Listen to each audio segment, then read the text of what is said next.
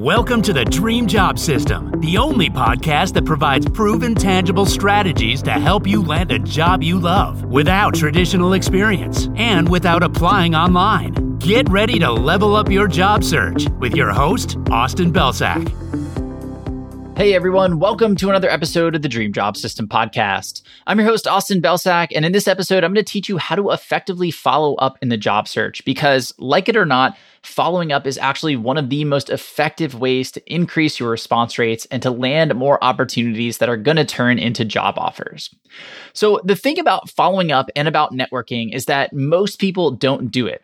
They send one outreach message and then they assume that because the person didn't get back to them, that the person doesn't like them, that they didn't want to talk to them, that they annoyed the person or bothered them, and all of these other beliefs that our brain comes up with and that potentially anxiety is telling them is the reason that this person didn't get back to them.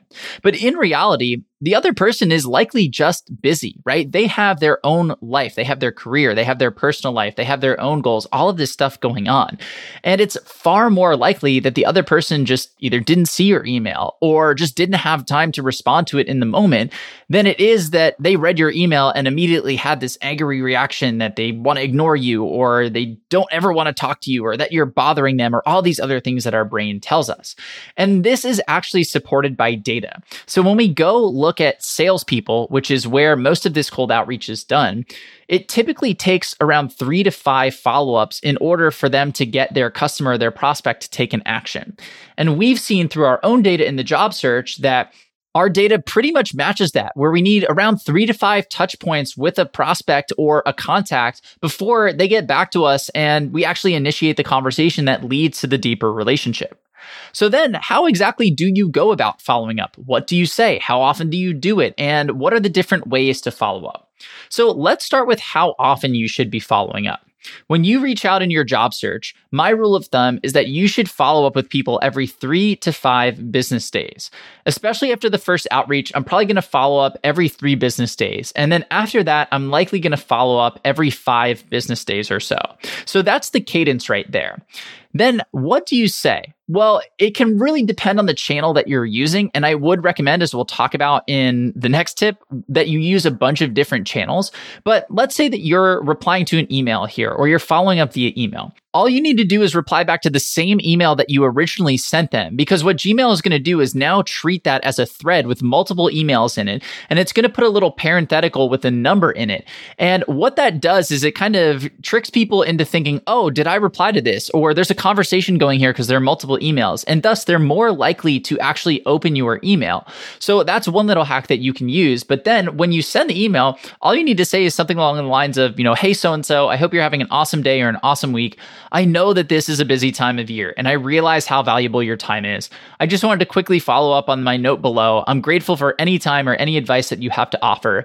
And if that's too much to ask, I totally understand. Either way, have a great week. And so basically what we're saying here is, hey, I'm acknowledging that your time is valuable, and I'm also acknowledging that you're probably busy. And so if you do have any time or any advice to just offer in any capacity, I'd be grateful for even just the smallest piece of advice.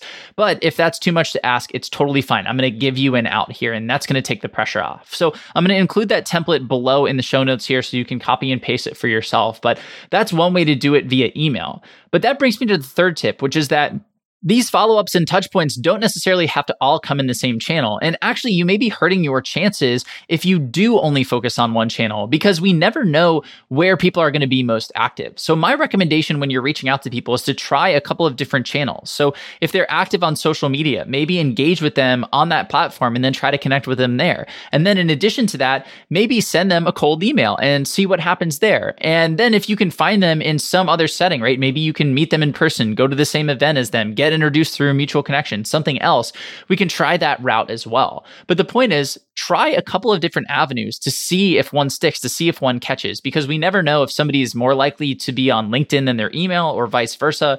And we're never going to know that unless we test it out.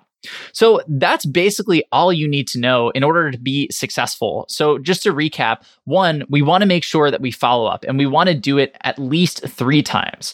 2, all we need to just say is, hey, I recognize that your time is valuable, that you're really busy. And if you're able to offer or willing to offer just anything, even if it's really small, I'd be grateful for that. But If you're not, I totally understand. It's no worries. Have a great week. And then third is that we want to do this across a bunch of different channels just to increase our chances of finding the place where they like to hang out. And I promise you, if you do this, you are going to see a significant boost in the response rates that you get. And I think what you're going to see is a lot of the responses that you get are going to be on some of those later follow-ups, not necessarily the first or even the second, but sometimes the third or the fourth. So that's why we recommend doing this. So that's it for today. Thank you as always for listening. If you got value out of this episode, please share it with just one other person. It could be a friend, it could be a fellow job seeker, it could be a classmate, anybody else who's also trying to network or also trying to reach out to people and not getting the results that they want. That means the world, as does you tuning in and listening to these episodes. So thank you as always for listening, and I'll see you in the next episode of the podcast.